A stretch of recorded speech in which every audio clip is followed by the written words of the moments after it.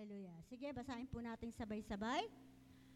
O Diyos, ako'y siyasatin, alamin ang aking isip.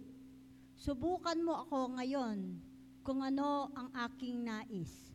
Kung ako'y hindi tapat sa iyo, ito'y iyong nababatid. Sa buhay na walang hanggan, samahan mo at ihatid. Pagpalain po ng Diyos ang kanyang salita, tayo sandaling manalangin. Aming Diyos na banal, na tunay, na mapagpala, maibigin at mapagpatawad, at banayad sa pagkagalit. Ama, sa pangalan po ng aming Panginoong Kristo, kami po'y nananampalataya na ikaw po'y nakatunghay sa lugar na ito.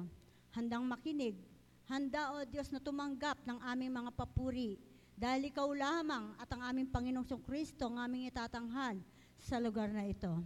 Ama, maraming pong salamat sa iyong salita na patuloy namin pagsalusaluhang magkakapatid. Hinihiling po namin ang mayamang pagtuturo ng Santong Espiritu sa lahat ng katotohanan. Patuloy pong bungkalin mo ang aming mga puso, O God. At patuloy, O Lord, palabasin mo sa aming puso ang isang malambot na puso, uhaw sa katotohanan, at handa, O God, na patuloy, O Lord, na sundin ang iyong kalooban. Dahil ito ang pinakanais mo, at ito po, O God, ang kinalulugdan mo. Ama, maraming salamat sa banal na Santong Espiritu na ang iyong lingkod ay patuloy pong ibuhos ang Espiritu ng kapahayagan, Espiritu ng karunungan, discernment, maging pong kaalaman. Tunay po, kung wala po kayo, wala po akong magagawa. And I need the Spirit, O God, the power and the anointing of your Spirit, O God, upang maganap po ang iyong kalooban at ang lahat ng nais mo, Panginoon, na nais mong marinig at nais mo rin, O Diyos, maipahatid sa iyong mga minamahal na anak na narito sa live stream at maging sa lugar na ito. Patuloy po, Panginoon, na ikaw ang kumilos. We thank you, Holy Spirit, for giving us this great opportunity na patuloy din ang aming Panginoon Kristo ay patuloy matanyag sa pulpitong ito at ang krus ng Kalbaryo ay patuloy pong malagay sa aunahan namin upang patuloy magkaroon kami ng spirit of gratitude, O God, because of you, O Lord, we are saved, O Lord, and because of that saving power, O God,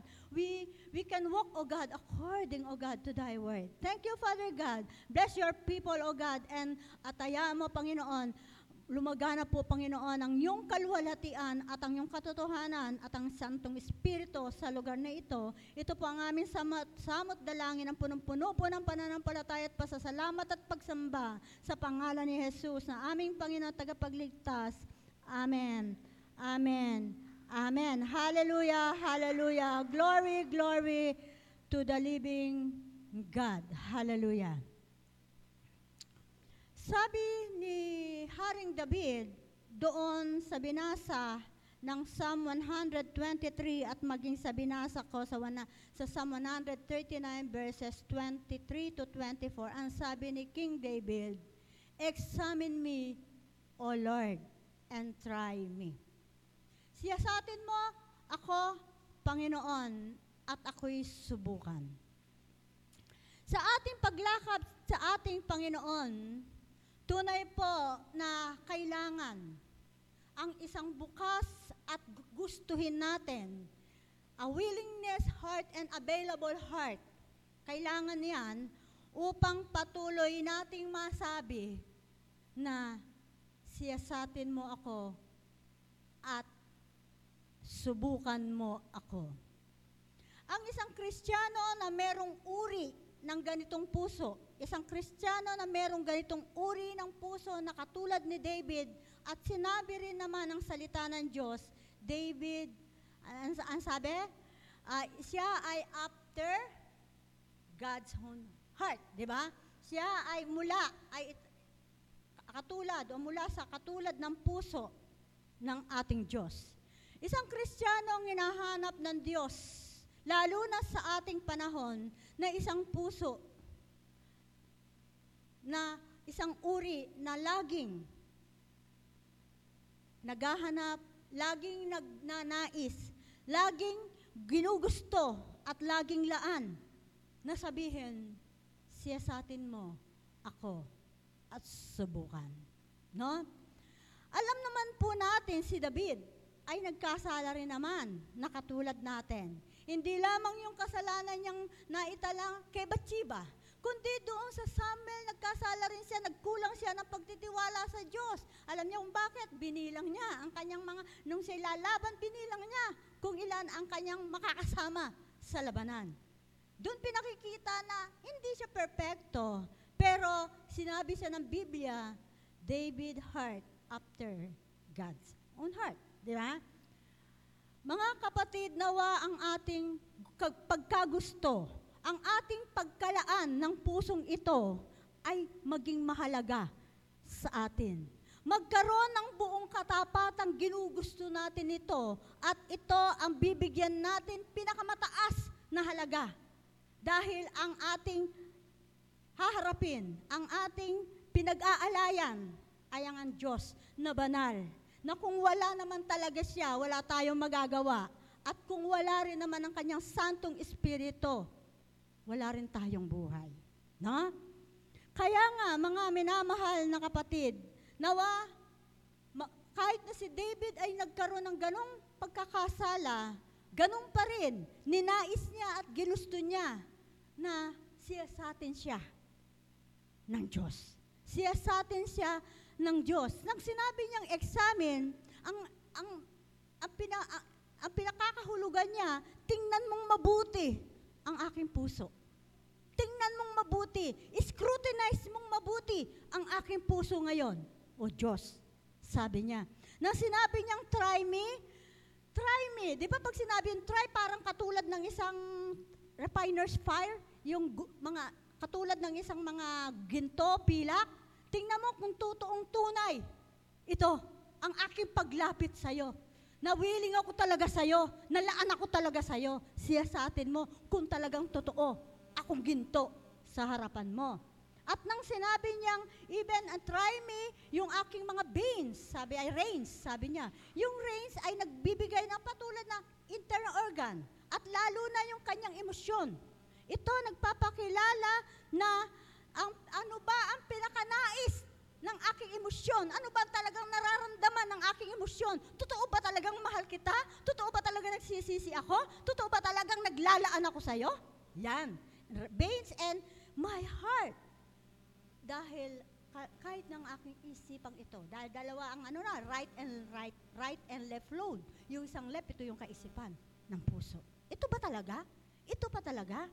Sabi, ayon sa kung i-expound natin ang nais ni David sa buong talatang Psalm 26, 1-12. So mga minamahal kong kapatid, are we willing to have God look into a deep inside us? Ginugusto mo ba?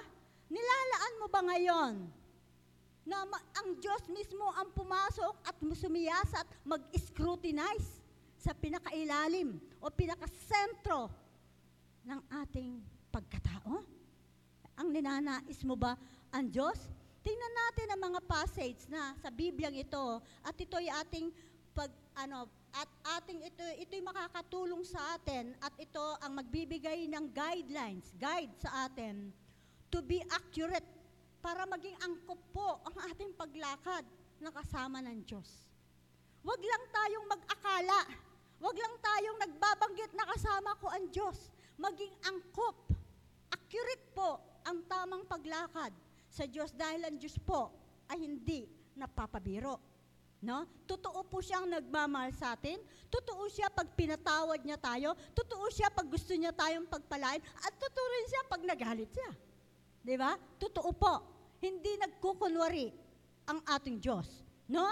Makikita natin sa level ng desire ni David, ay makikita nyo, 4, di ba? Sinabi niya, judge me, examine me, prove me, try my heart, and my reign. Di ba? Sunod-sunod, pero titingnan ko lang ngayon sa inyo yung examine. Examine.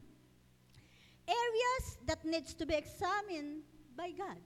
Ano-ano bang area ang dapat nating ilaan o pa-examine sa Diyos? Number 1, examine my course. Pag sinabing my course, ito ay tumutukoy sa ating ways, kaparaanan, tumutukoy sa ating landasin, tumutukoy sa ating direksyon. Verse 1, 3, and 11. O Diyos, iyong ipahayag na ako ay walang sala. pagkat ako'y matuwid at sa'yo umaasa.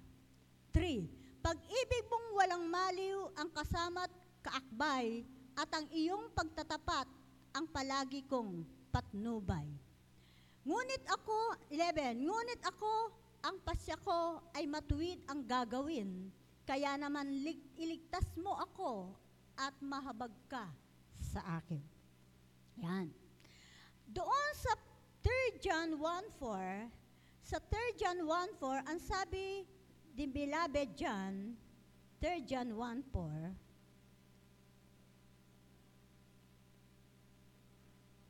ang sabi ng 3 John 1:4, wala nang higit na makapagpapaligaya sa akin kaysa marinig ang balitang namumuhay ayon sa katotohanan ang aking mga anak. Mga kapatid, walang ibang makapagliligaya sa ating Diyos na talagang makita niya tayong mabuhay sa katotohanan. Mabuhay, lumakad sa katotohanan.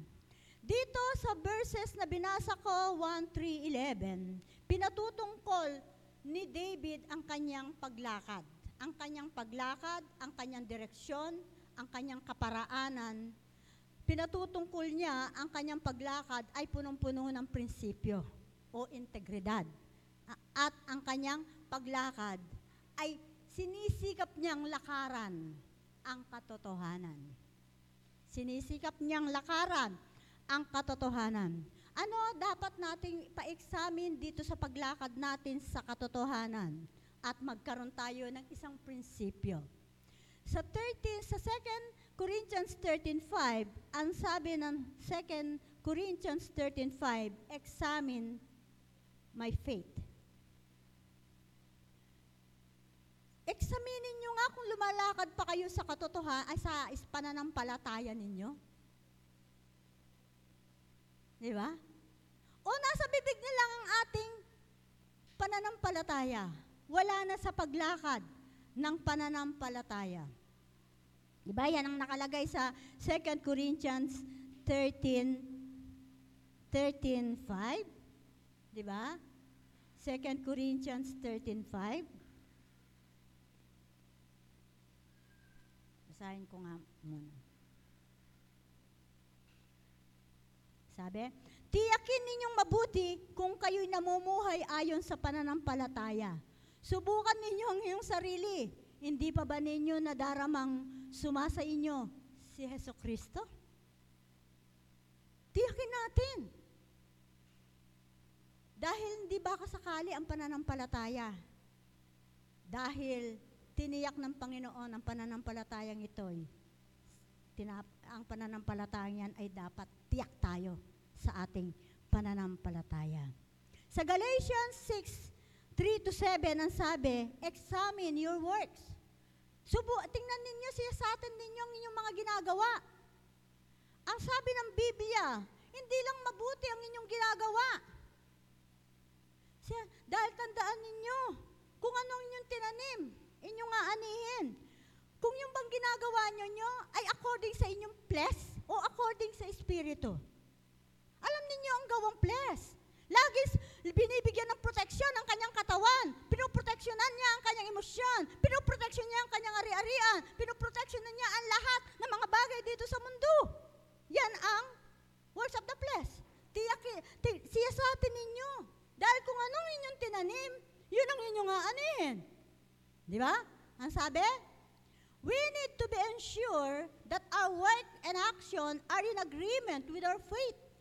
Tiyakin ninyo ang ating gawa at ang ating mga kilos ay nakaayon sa ating pananampalataya. Tiyakin natin, no? Whether we are applying what the Word says or not. Ito ba talaga sinabi ng Diyos? O work of the flesh nyo? Ito ba talaga ang sinabi ng Diyos? Sorry kapatid, sinabi ba ng Diyos talaga na hindi ka magsisimba? Na hindi ka magmamahal sa kapatid mo? Sinabi ba ng Diyos na hindi ka magpapatawad?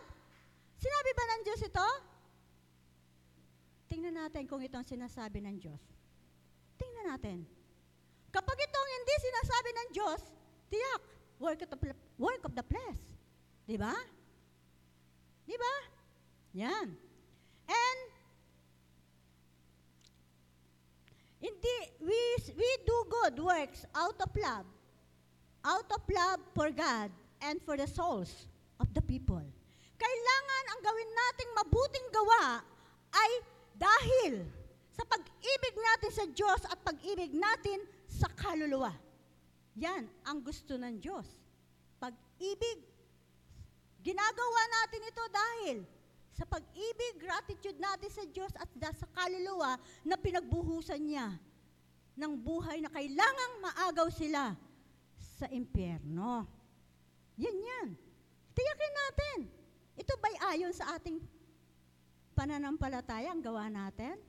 O ayon sa ating mga laman? Yan, no? Pangatlo, examine through the perspective of God. Mga kapatid, alam ko, gas-gas na sa inyo lahat yan. Matthew 6:33, Hebrews 10:25, maging ang lahat, hindi lang gawa, kundi pananampalataya. Gas-gas na sa ating lahat yan. Pero ang tanong, ito ba? Napapasiyasat natin at ito bang lakad natin ito ayon sa perspective ng Diyos o ayon sa ating perspective? Ayon sa ating perspective. Kailangan bilang Kristiyano, we belong in the kingdom of God. Tama ba? Tayo ba ay kabilang sa kaharian ng Diyos? Kapag tayo kabilang sa kaharian ng Diyos, we must move, we must walk according to the standard of that kingdom. Tama? Di ba? Kingdom of God. Kahit na saan tayo pumuntang bansa, kung anong standard nila, kailangan iangkop natin. Maging sa trabaho ninyo, inaangkop ninyo. Bakit ang standard ng Diyos ay hindi natin maangkop? Sa simple at kayang gawin naman natin. Bakit? Bakit? We are on the last days, kapatid. Kailangan maging tiyak tayo. Sayang ang kaluluwa ko at kaluluwa mo kapag hindi ito inangkop natin sa ating pananampalataya, kapag hindi tayo gumawa ng ayon sa Espiritu at hindi natin inakma sa panuntunan o standard ng Diyos. Hindi nababribe ang Diyos. Hindi nakukuha sa anumang angkin nating talino, kayamanan, anuman. Hindi nababribe ang Diyos. No? Pangalawa, examine my company. 4:8-12. Basahin niya natin. Saan na ba yun? Psalm 4. Sa sinumang taong hunghang, di ko nais makisama. At sa mapagpaimbabaw, di ko hangad makiisa. 8. Minamahal ko, O Yahweh, iyong templo mong tahanan. Pagkat doon sa templo mo, luningning mo'y nananahan. O sige, yun na lang muna. Bagamat hanggang 12 yan, sige. At ang sabi ng 2 Corinthians 6:14, kabisado ba to? Kabisado ba natin ng 2 Corinthians 6:14? Don't equally yoke to unbelievers. Di ba ito yon? Tama ba? 2 Corinthians 6:14-15. Huwag kayong makisama sa mga di sumasampalataya. Maari bang magsama ang katwiran at ang kalikuan? O kaya'y ang liwanag at ang kadiliman? Maari bang magkasundo si Kristo at si Belial? Ano ang kaugnayan ng nananampalataya sa di nananampalataya? Yan. Examine, Lord, my company. Ulitin ko, hindi masamang makihalubilo o makisama o yung mga nakikisama, hindi masama yan. Pero palalimin natin ang tinatawag na company. Ang sabi ng Biblia, di ako makikisama sa walang kwentang tao. Di ba? Worthless. Di ako makikisa sa mga hipokrito. Sinabi sa ibang salita, I do not sit with the worthless. I do not sit. Tama? I do not dissemblers. I do to the wicked ones and to the ungodly. Na? Ang sabi ni Haring David dito, I do not associate with those who practice falsehood. Hindi ako makikisama sa mga nagpa-practice ng mali at sa mga hipokrito. Clearly, David is speaking about spiritual hypocrisy. Dito, sinasabi ni David dito, yung tinatawag na spiritual hypocrisy. Pag sinabi natin spiritual hypocrisy, religious spirit. May relihiyon, pero hindi pinamumuhay. Kristiyano, pero hindi, walang liwanag ang kabutihan o ni Kristo sa kanila. Ano ba ang spiritual hypocrisy? A person who claim to be a followers of God at the same time pursuing activities of ungodliness. Isang nagsasabing Kristiyano na siya ay tagasunod ni Jesus Christ, ngunit siya'y nabubuhay sa hindi maka-Diyos na pamumuhay. Di ba? Hypocrisy, ito ay mas mahigit pa. Can be as great as tolerating the evidence of sin in the flesh. Ito ay kahalintulad siya o mas higit pa siya doon sa kinukonsinti nating nagkakasala sa laman. Mas higit pa siya. Kasi nagkukunwaring, hindi niya inaayon, nagkukunwaring matuwid siya, nagkukunwaring hindi siya ayon, pero sa totoo, ayon siya. Di ba? But hypocrisy also reaches down to the level of a person engaging like slandering, gossiping, and divisive. Ito ang ugali o ito ang pagkakilanlan ng isang hipokritong Kristiyano. Siya ay mapanlait, mapanira, siya ay marites, mapaggawa ng usap, siya ay divisive, siya ay laging gusto niya, siya ang kampihan lagi. Divisive, pangkat-tangkat. Ganyan. Di ba? Kapit natin ngayon, talamak po ngayon ng religious hypocrisy. Di ba? Talamak ngayon. No? So, David says, he does not sit. Ano ba sinabi niya? I will not sit. Ano ba? I will not spend my ample time to that person. Hindi ko gugugulin ang aking oras sa mahalagang oras sa taong yon. Sabi niya, with them, and they are not in my close. They are not in my close circle of friends. Hindi ko sila ituturing na kaibigan, pero nakakausap ko sila. Kaya ko sila nakakausap dahil gusto kong ipakita na ako'y Kristiyano. Tama? Pero nakakausap ko sila. We must have the same attitude. When we see a professing Christian who does not act according what the Word of God, we must not listen to their words full of carnality and bragging on the things of this world, nor never to follow their counsel. Ibig sabihin, ang sabi dito, nawag ganitong ating attitude. Alam na natin walang kwenta, hindi tayo makikinabang sa kanila, at nakita natin professing Christian sila, at hindi naman nila talaga sinasabi ang salita ng Diyos, na kunwari lang, hindi tayo dapat makinig sa kanila dahil ang kanilang pananalita punong-puno ng makasarili, punong-puno ng kayabangan sa mga bagay dito sa mundo, at kung tayo ay papayuhan nila, huwag tayong makinig sa kanila. Yun ang sabi, hindi ako makikinig sa kanila. Yan ang ano yan. So, pangalawa, hate evildoers. Doon sa parang company, hindi lamang tayo mag-i-spend time sa kanila, sa mga hipokritong professing Christian, but we need to correct their evil doing. Tayo'y galit dun sa ginagawa nila. Kung talagang tayo'y galit sa ginagawa nila, i-correct natin sila. Di ba? Hindi natin sila babastusin. Hindi natin sila, pupunta ka ng piano sa ginagawa mong yan. Pero i-correct mo sila.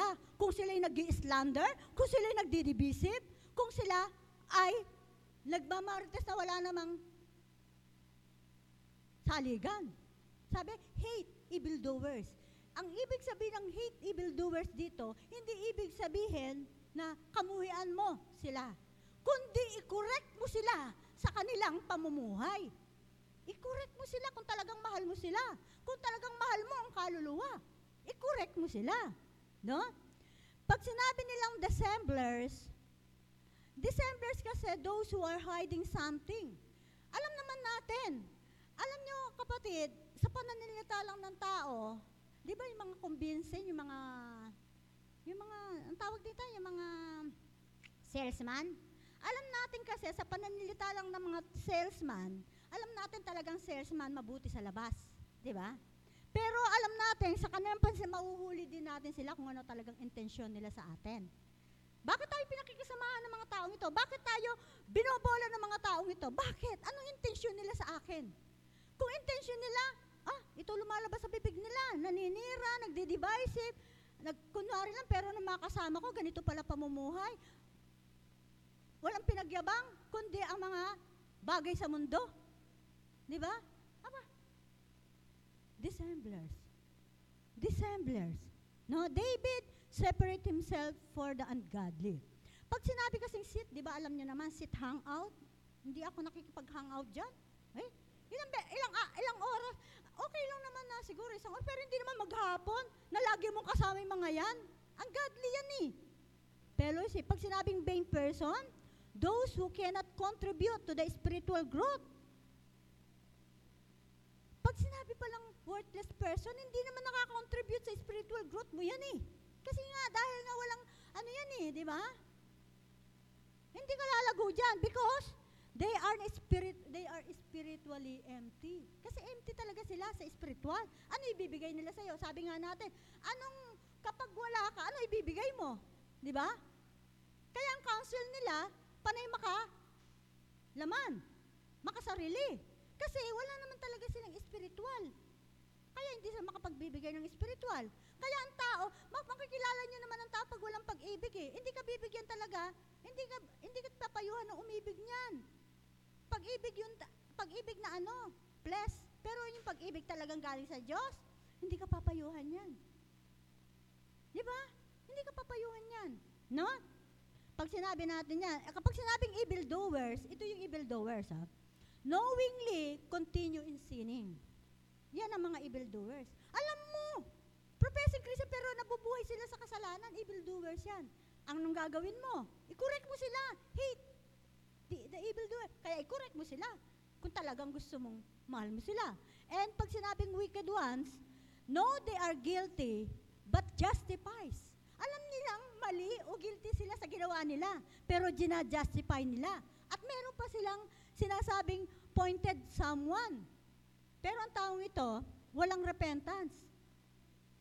Nag-e-enjoy pa, nagbabrag pa.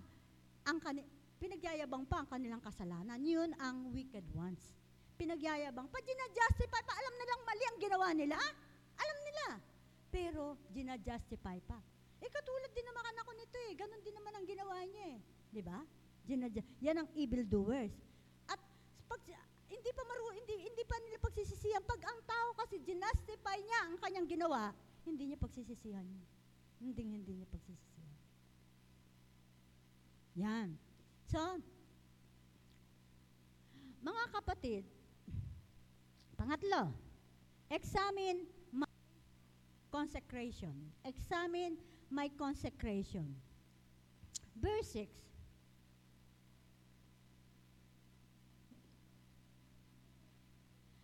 Malinis ang aking kamay pagkat ako'y walang sala. Sa dambada mo'y, O Yahweh, doon ako sumasamba. Yan. Examine my consecration. Pag sinabing consecration, means you are declared and you are being separated. Iniwalay ka na.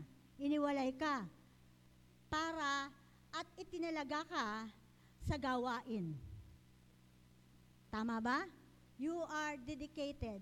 Na parang katulad ni Samuel. Siya ay tinalaga sa gawain ng Diyos. Di ba? Doon pa lang sa sinapupunan ng kanyang ina, siya ay tinalaga na maging lingkod ng Diyos. Tayong lahat ay hindi tinalaga. Pero nasumpungan tayo ng Diyos. Ngayon ay tinawag tayong hinirang ng Diyos. Kung ikaw at ako hindi mo kinikilalang hinirang ka, sinabi mo lang tinawag ka. Maraming tinawag, pero hindi lahat ay hinirang. Maraming Kristiyano, pero hindi lahat totoong Kristiyano. Tama? Kung ikaw at ako'y pinalalagay mo na hinirang ka, lagi mong tandaan, hiniwalay ka ng Diyos sa mga binanggit natin dun sa Roman number 2, sa mga evildoers. Hiniwalay ka ng Diyos sa mga hipokrito. Hiniwalay ka ng Diyos sa mga vain person, sa mga wicked ones, to the ungodly. Hiniwalay ka. Like Jesus Christ. Jesus Christ was consecrated. Di ba? Dedicated to the work of the kingdom. No? Ngayon, kung tinuturing mo na ikaw ay hinirang, kailangan mong lakaran ang prinsipyong ito, o standard ng Diyos. Sabi niya, ako ay nahugasan na ang aking kamay. Di ba? Tayong lahat ay pinatawad. Tama? Tayong lahat ay pinatawad. Meron tayong pagkakasala, inosente tayo sa pagkakasalang yun. Pero pag nakita natin, tayo'y nagpapasiyasat. Di ba? Hindi tayo perfecto. Ang sabi niya, I will compass. Pag sinabing compass, minamats ko ang aking lakad. Ako ay lumiligid, walk around. Ako'y circle about and make a circuit and surround. Lagi kong linilibot, lagi akong nandun sa iyong dambana. Lagi ako sa iyong nandun sa iyong dambana. O Yahweh, doon ako sumasamba. No? So, kapatid, hindi po ang consecration po ay hindi po tinatawag na touch and go. Ay, nagsimba ako ngayon. Umalis na ako. Hindi. Ang kapagiging hinirang ng Diyos, sabi ng Diyos, kapag hinirang ka, mananatili kang hinirang. Di ba? Mananatili kang hinirang. So, minsan tinuturing natin ang pagkahirang sa atin ng Diyos ay isa lamang casual. Isa lamang casual sa ating buhay. O ibig sabihin, isa lamang na kaganapan sa ating buhay na dapat nating pagdaanan. Ganun ba ang turing ninyo sa pagkakahirang ng Diyos sa atin? Kaya kahit na touch and go, alam na ninyo ang touch and go. Narito ako, wala ako, okay lang. Ganun ba? Magpipray ako, okay lang pag hindi ako nagpray. Magbabasa ako ng Biblia, okay lang pag hindi ako nagbasa. Fellowship, okay lang. Hindi touch and go ang pagkahirang sa atin ng Diyos at hindi ito casual. Because it is the life. It is the life. Ito ang pinakabuhay natin. Ito ang pinakabuhay natin. David is always in the altar of God. Ang sabi ng Psalm 1:1, tingnan ninyo ang Psalm 1:1. Ganito ang isang laging nasa altar ng Diyos. Mapalad ang taong hindi naaakit na yung masasama upang sundan niya ang kanilang payo at maling halimbawa. Hindi sumasama sa sino man tao ang laging adikay, pagtawanan lamang at hamak-hamakin ang Diyos na dakila. Minsan tatanong niyo, ay hindi, Kristiyano naman yan hindi naman hinahamak ang Diyos. Tandaan ninyo, sabi ng Diyos, don't mock God. Kung kayo nagtatanim sa flesh, kayo'y humahamak sa Diyos. Diba? Totoo yan. Kaya, tandaan natin yan. So, ang sabi, and lagi siyang nandun sa presensya ng Diyos. Ibig sabihin, kinauuhawan niya ang presensya ng Diyos. Ibig sabihin, prioridad niya ang presensya ng Diyos. Because without the presence of God, walang sino man sa atin ang mabubuhay. Walang sino man sa atin. Kaya kung uhaw ka sa salita ng Diyos, kung uhaw ka sa presensya ng Diyos,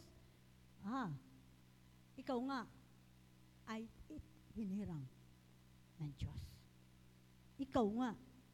Tingnan ninyo si Jesus Christ. Si Jesus Christ, kahit na nagpapagaling siya, nangangaral siya, after nun, haharap siya sa Diyos. Tingnan ninyo ang mga man of God. They always building the altar of God. Altar of God, dalawa. Yung altar mo at ang altar ng physical. Dalawa yan. Kaya nagbibuild sila ng altar ng physical and even the altar of God, ang puso mo, altar of God. No? And ang isang hinirang ng Diyos strives to be godly example. Sinisikap niyang maging halimbawa. Sinisikap niya talaga na maging halimbawa. Hindi niya pinangahawakan ang kanyang titulo bilang halimbawa, kundi si Kristo, ang karakter ni Kristo ang pinangahawakan niya na maging halimbawa, 1 Timothy 4:12. At sabi, ang hinirang ng Diyos ay receives continual purging. Kapatid, purging time. Paano niyo ba mailalaad ang isang purging time? Di ba? Tama yung nagpe-purge? Alam niyo ba ang nagpe-purge kung ano? Di ba? Yung niyog. Paano niyo ba pina-purge? Paano kini-clean? Okay, pwede cleaning, purging. Paano niyo ba kini-clean? Pinalalabas ang katas. Kapatid, sa huling panahon, lahat tayo ipepurge. Sa ating kaparaanan, lahat, isip natin, pakikisatungo natin, company natin, course natin, lahat, ipepurge yan. Susubukan ng Diyos kung sino at ano ang iyong prioridad sa iyong pagdidesisyon. Pepurge tayong lahat. Walang walang exempted sa atin sa purging sa huling panahon. Pepurge tayong lahat. Kaya kung ikaw at ako, nararanasan mo ang purging, matuwa ka. Matuwa ka. Merong gustong palabasin sa'yo ang Diyos na hindi mo pinalalabas. Purging time. Pwedeng ikaw ay merong Diyos-Diyosan sa iyong puso.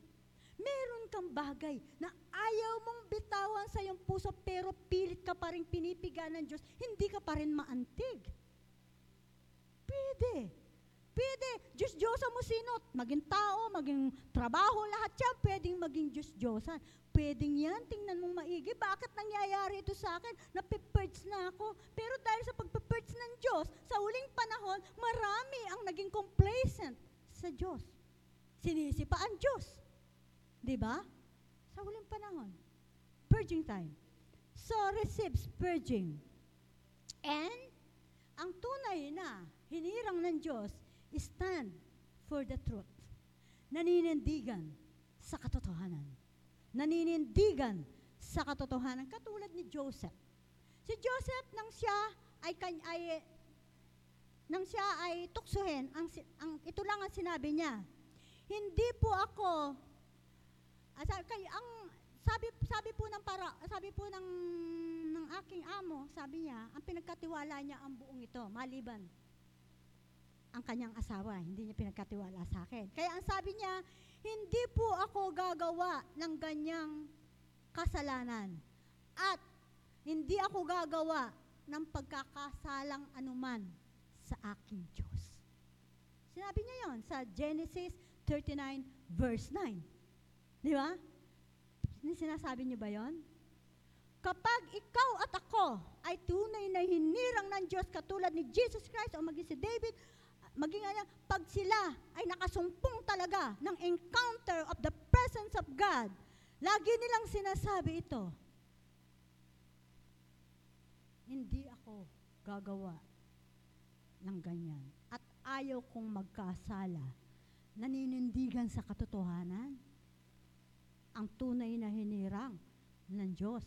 Number 4, examine my conversation.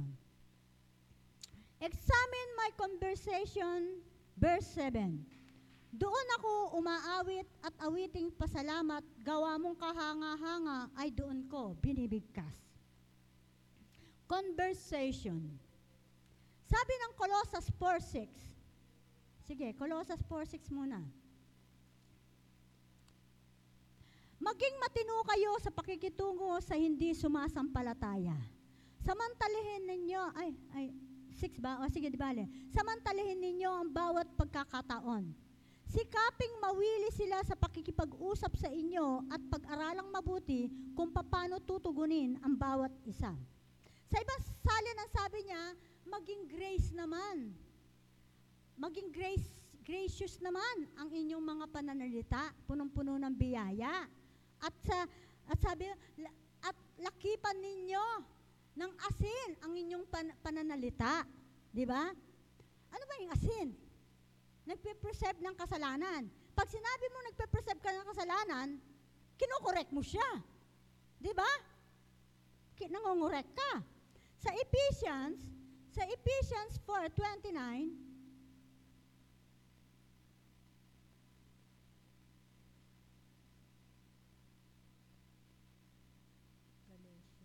Ephesians 4:29, parang ano dito, yung 4:29. Sira yata ito. Hindi. 4:29, ang sabi,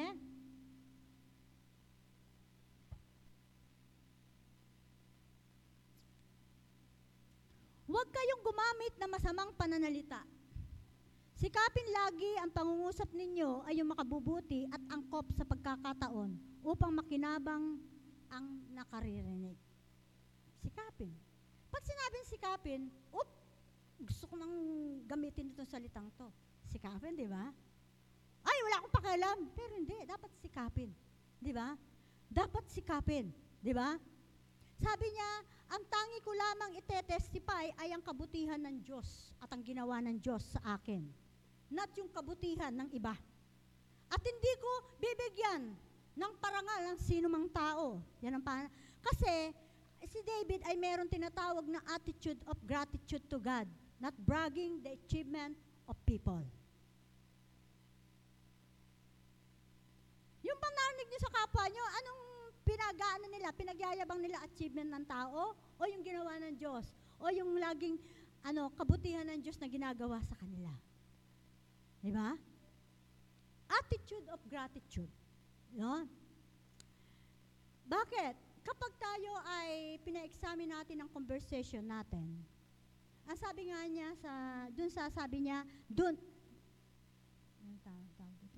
ang sabi niya dun sa verse 7, doon ako umaawit ang awiting pasasalamat, gawa mong kahanga ay doon ko binibigkas. Yan, binibigkas. Sabi ng James, ang bibig nyo ay ginagamit yung pagbigkas sa Diyos, pero ginagamit yung panlait sa nilalang ng Diyos, na minahal ng Diyos. Diba? Yan. So, sabi nga niya, mahal ko ang dambana ng Diyos. Mahal ko, pinoprotektahan ko ang dambana ng Diyos. Sabi ko kanina sa inyo, ang altar ng Diyos ito. Diba? Protectionan mo ang altar ng Diyos. Protectionan mo, mahalin mo ang altar ng Diyos. Dahil nananahan siya dyan. Kung kayo, ay nandun kayo sa isang tahanan. Nandun kayo sa isang tahanan. Makakatiis ba kayo sa isang tahanan walang ginawa kundi magmura? Tama? Anong ibig sabihin nun? Dambana ng Diyos yan. Kung lagi na lang yun, ayaw natin pasiyasat sa Diyos. Pero hindi naman ibig sabihin na hindi tayo nababago. Ayaw natin pasiyasat. Sasabihin natin, nasa akin ng Diyos? Aalis yan! Aalis yan! Kaya nga sinabing Holy Spirit Kahit na indwelling spirit, aalis yan Diba? Aalis yan. He attends care and support. Maging ang physical church. Uma-attend siya, iniingatan niya, inaalagaan niya, sinusuportahan niya. Sa pamamagitan ng kanyang panalangin, sa pamamagitan ng kanyang fellowship, sabi niya, in the congregation of God. Diba? Doon ako mamamalagi. sa templo ng Diyos. He walks and speaks the truth. He walks. Nilalakad lang, hindi lamang niya binibigkas, kundi nilalakad niya at ang katotohanan. Number 5, examine commitment. Examine my commitment. 11 to 12. Ngunit ako, ang pasya ko ay matuwid ang gagawin, kaya naman iligtas mo ako at mahabag ka sa akin. Ako'y ligtas sa panganib na ano paman, sa hayag na pagsamba ko'y pupurihin ng may kapal. Yan. 11 to 12 na tayo. Ano ba ang commitment? Ang consecration, iniwalay, hinirang. Alam niyo ba pag sinabing hinirang? Yung mga appointed, hinirang yun, di ba? Pinili. Consecrated. Pinili, iniwalay. Doon sa nakararami. Dahil bakit? Ano kaya nakita ng Diyos sa'yo at nakita sa akin? Isang pusong nagpapa-examine. Isang pusong nagpapa-examine sa kanyang lakad. Isang pusong nagpapa-examine sa kanyang mga pinakikisamahan. Isang pusong nagpapa-examine.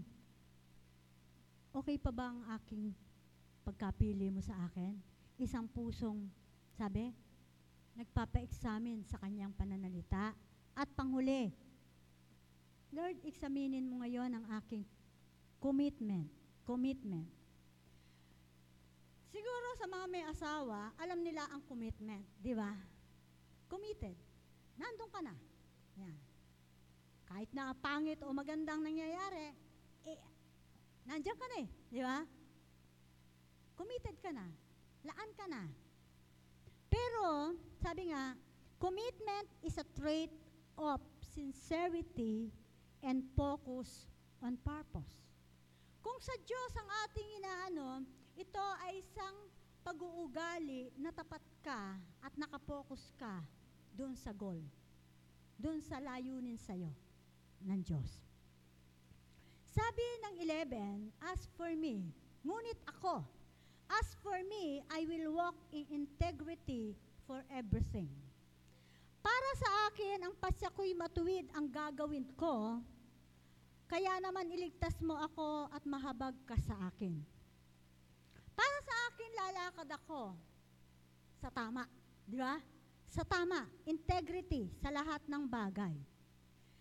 Napansin natin sa lahat ng verses na binasa natin, binanggit lahat ni David. Sabi niya, David said, I have walked, I have not sat, I hated, neither I will not go, and I will not compromise to the dissemblers. Di ba? Lahat, binanggit niya yan. But I have loved your altar. I will prioritize your altar. Yun ang lahat ng sinabi niya. Diyan, ang prinsipyong yan ay dapat nating mapanindigan. Lalakad ako sa tama. Ano ba yung integridad? Pag sinabing ang tao ay merong integridad, meron man taong nagbabantay sa kanya o wala, gagawin niya ang tama. Kahit na wala siyang kakampi, walang kakampi sa kanya, nag-iisa lang siya, kahit na lahat ay umaayon sa mali, paninindigan pa rin niya ang tama. Yan ang integrity. O hindi ako nakikita. Kinawit natin kanina. Walang lingid sa Diyos. Di ba? Walang lingid sa Diyos. Hindi ako nakikita ng aking asawa. Hindi ako nakikita ng ninuman. Di ba? Prinsipyo po. Prinsipyong integridad. Di ba? Kaya si David, ganun ang sabi niya, hindi ako lalakad, hindi ako mag-aaksaya ng oras sa mga taong walang kwenta. Sabi niya, at hindi ako ikukompromiso. Hindi ko ikukompromiso na meron akong alam na merong lingid na interes sa akin. Di ba? Dissemblers. And higit kong mamahalin ang iyong altar at ito ang magagawin kong prioridad sa akin. No? Sabi niya, in the congregation, I will bless the Lord sa 12. So, who are committed? Ayan. Nasaan ba yung R? Right. Who are committed? bagay yan ng who are committed. Committed nga ba ako? Tapat nga ba at nakapokus ako sa layunin? Naka-assign sa akin? Yan. Yan. R. Ready to serve. Ready to serve. Hindi ka pinipilit. Walang pipilit sa'yo. Dahil gagawin mo ito because of the attitude of gratitude. At ito'y nakalulugod sa Diyos. Walang magsasabi sa'yo. Walang pipilit sa'yo. Handa kang maglingkod. Walang pipilit. Walang pipilit sa'yo. At wala kang kondisyon sa iyong paglilingkod. Wala kang kondisyon. Wala kang dahilan. Wala kang excuses if you are ready to serve. Mga ina, pansinin ninyo, di ba tayo kahit na may sakit tayo, dahil naglilingkod tayo sa ating mga anak, dahil, oy, darating ang aking anak, ay, ang aking anak ito, kahit na may sakit ka, you are ready to serve. Para sa mga ama na nagtatrabaho, bawal magkasakit sa kanila. They are willing to serve to their family. Sa Diyos ba nagagawa niyo yan? Hello? Sa Diyos ba? Are we ready to serve? Dami nating excuses sa Diyos. Dami! Sabagay, wala naman talagang pipilit sa atin. Maging ang Diyos, hindi naman namimilit. Di ba? Ready to serve. A. Available. Ha. Lord, hindi pa ako available kasi ito pa, marami. Alam niyo naman ang mga dahilan. Di ba? Available. Always available to do the task, ministry, without being justified or excuses or persuaded or conditioned. Lagi kang available. Mga kapatid, alam niyo naman kapag available kayo. Lagi ko sinasabi sa inyo yan. Pag available ka, marami kang paraan. Available ka, marami kang paraan. You are willing to sacrifice everything for God. Because you know and I know, God sacrificed His life for me. Hindi ko kayang tapatan ang sakripisyo ng Diyos. Kaya kailangan ko magsakripisyo para sa Diyos, sa Kanyang gawain. Dahil yung sakripisyo ko gagawin sa Kanyang gawain, ay hindi pa ako tatagasan ng dugo. Dahil alam ko, yung sinakripisyo niya, maging ang Kanyang kahihiyan, panglalait, pandudura, ay Kanyang tinikman sa lahat ng Kanyang minamahal. Kaya, hindi ako available.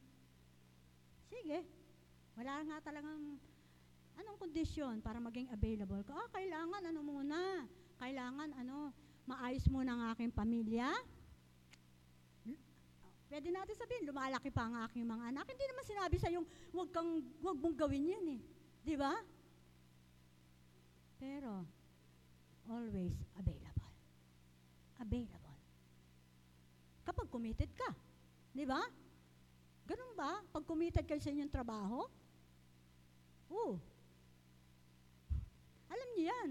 Alam nating lahat yan, mga kapatid. When we are committed, even our time, ayaw nating mabawasan kahit na segundo sa ating pagtatrabaho. Pero sa Diyos, okay lang late ako, Lord.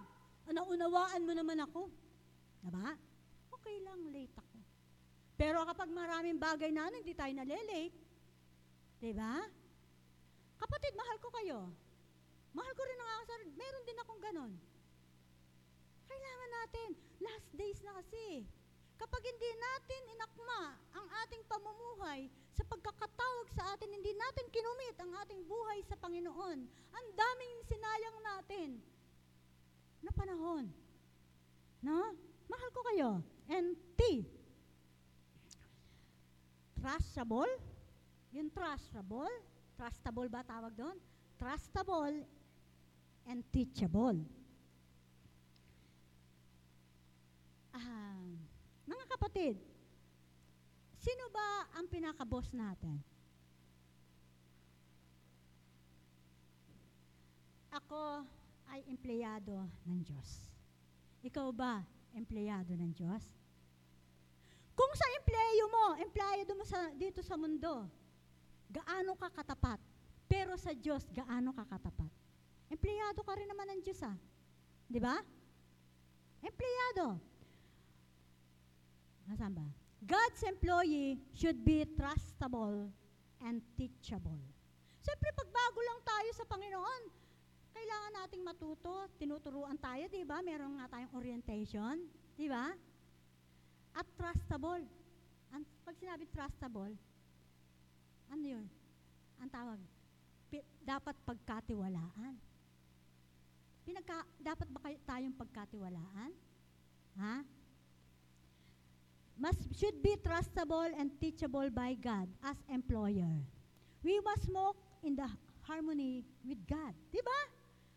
Sige, yung amo nyo, yung mga senior nyo, pag sinabi niya, ito gawin mo, Giyos, ito gawin mo, ganito. Di ba sinusunod natin? Di ba? At alam niya, pag pinagawa niya sa iyan, alam niya mapagkakatiwalaan ka diyan, gagawin mo ng buong tapat at buong sipag, hard work. Di ba? Tama ba? Ganun ba tayo gumawa sa Diyos? Ganun ba tayo gumawa sa Diyos?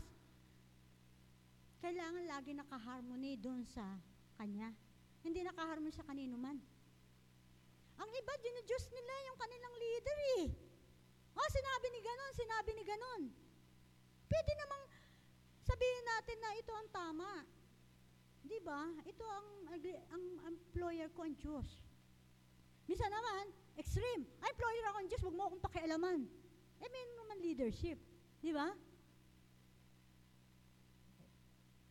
NTE. Experiential. Ano to? Experiential. Si Isaiah, ang sabi niya, Here I am, Lord, send me. Pero hindi ako magaling, bata pa ako, hindi ako magaling magsalita. Pero kahit na bata pa ako, hindi ako magaling magsalita, here I am, send me. Ano pinangawakan ni Isaiah rito? Yung kanyang puso. Ang puso ni Isaiah kasi, ay alam niya na hinirang siya ng Diyos. Di ba? So, anong ibig sabihin ng experiential? Means, keep waiting. Di ba? Hindi tayo gumagawa ng sarili nating gawa. Maghintay tayo, Lord, ano nga ba talaga gift ko? Ano nga ba talaga gift ko? Saan nga ba ako? Di ba? Waiting, keep waiting. And, work hard for progressive. Work hard for progressive. Magsikap kang magtrabaho para sa ikauunlad. Di ba? Ang isang estudyante, kapag hindi siya nag-aral ng mabuti, pag nag-exam siya, walang mangyayari. We are on the examination period. Tinitingnan lahat ng Lord ngayon. Walang mangyayari. Ngayon, yung bang sinabi sa yung pagkakatawag mo, nag-work hard ka ba para ito'y umunlad? Lord, tingnan mo nga, umuunlad ba ako sa aking ministeryo? Umuunlad ba ako sa ganito-ganito? O casual na lang palipasin ko na lang to. Nakakatamad.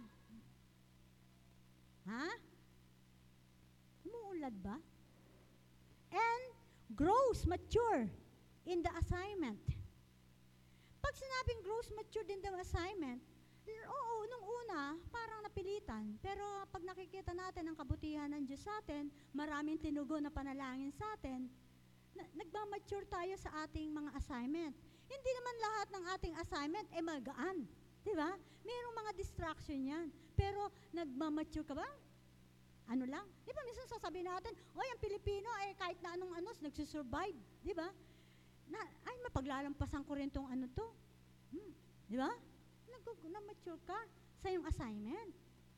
Lahat naman kahit na yung mga magsasaka yung assignment nila magsaka, ang hirap yun.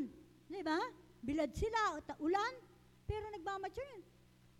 Kasama talaga sa pagsasaka. Doon pa sa paglilingkod natin, pag hindi maganda ang ating kalagayan, ayoko. Hindi maganda. Meron pa. May ganun ba? Paano masasabi nga pa, umuunlad ka dyan? Di ba? And, grows matured in the assignment and the life and willing to develop others. Kapatid, ang buhay kasi dito sa mundo, cycle. Kapag ikaw ay huminto doon,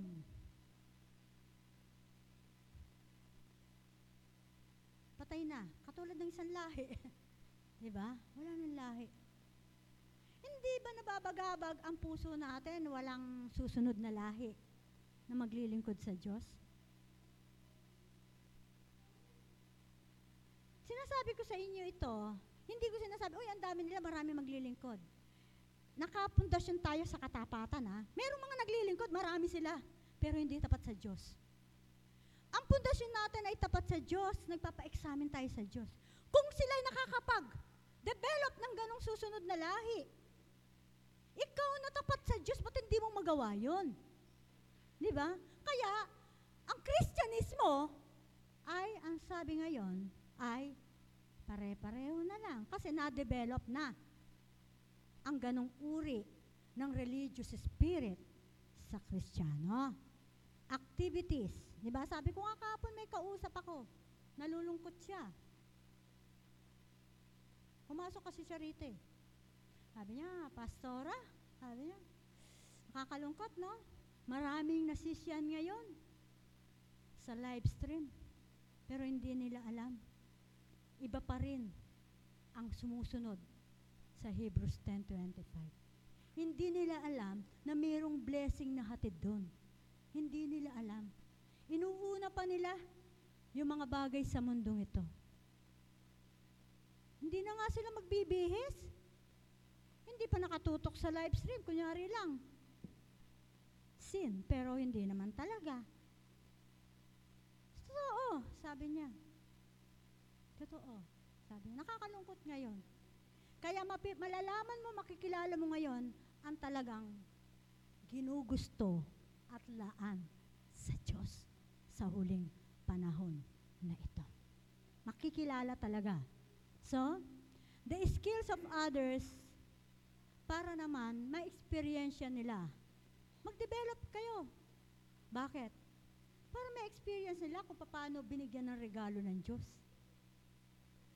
Hindi, tinatago natin yung regalo para tayong katulad. Nang tinago ko, Lord, hindi na ako magdadagdag pa. Di ba? Mga kapatid, ngayon, ano ang reflection natin? Do we deserve purified lives and purified faith?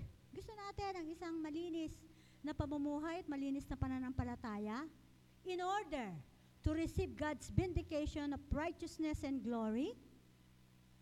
Doon sa una, sabi niya, vindicate me, Lord. Pag sinabing vindicate me, Lord, blessing yun. Diba? Blessing yun. Pero kaya, pa-examine mo begins in the heart and mind. Ang pagsisiyasat natin magsisimula sa ating puso at sa ating kaisipan. Sabi ng Luke 6:45, out of the abundance at man's heart, the mouth speaketh. No? So, katulad ni David. Si David, nang pinili siya ni Belshazzar, pinili siya, epipras ba yun? Ang sabi niya, handa, pagkain, gawin. Pero ang sinabi niya, ito lang pakiusap ko sa iyo, sabi ni David, sa David 1:3-9. Hindi ako kakain doon sa inalay sa Diyos-Diyosan at hindi ako mag-aalay sa Diyos-Diyosan. Di ba? Okay, pinili silang apat, di ba? Ito lang ang pakiusap ko. Sinasabi ba natin ito? Niyayaya mo ako, ganito. Ito pakiusap ko, unahin mo muna ang Diyos. Di ba? Nasasabi ba natin? Pwede ba nating ipakiusap? Hindi na lang force, hindi na lang command.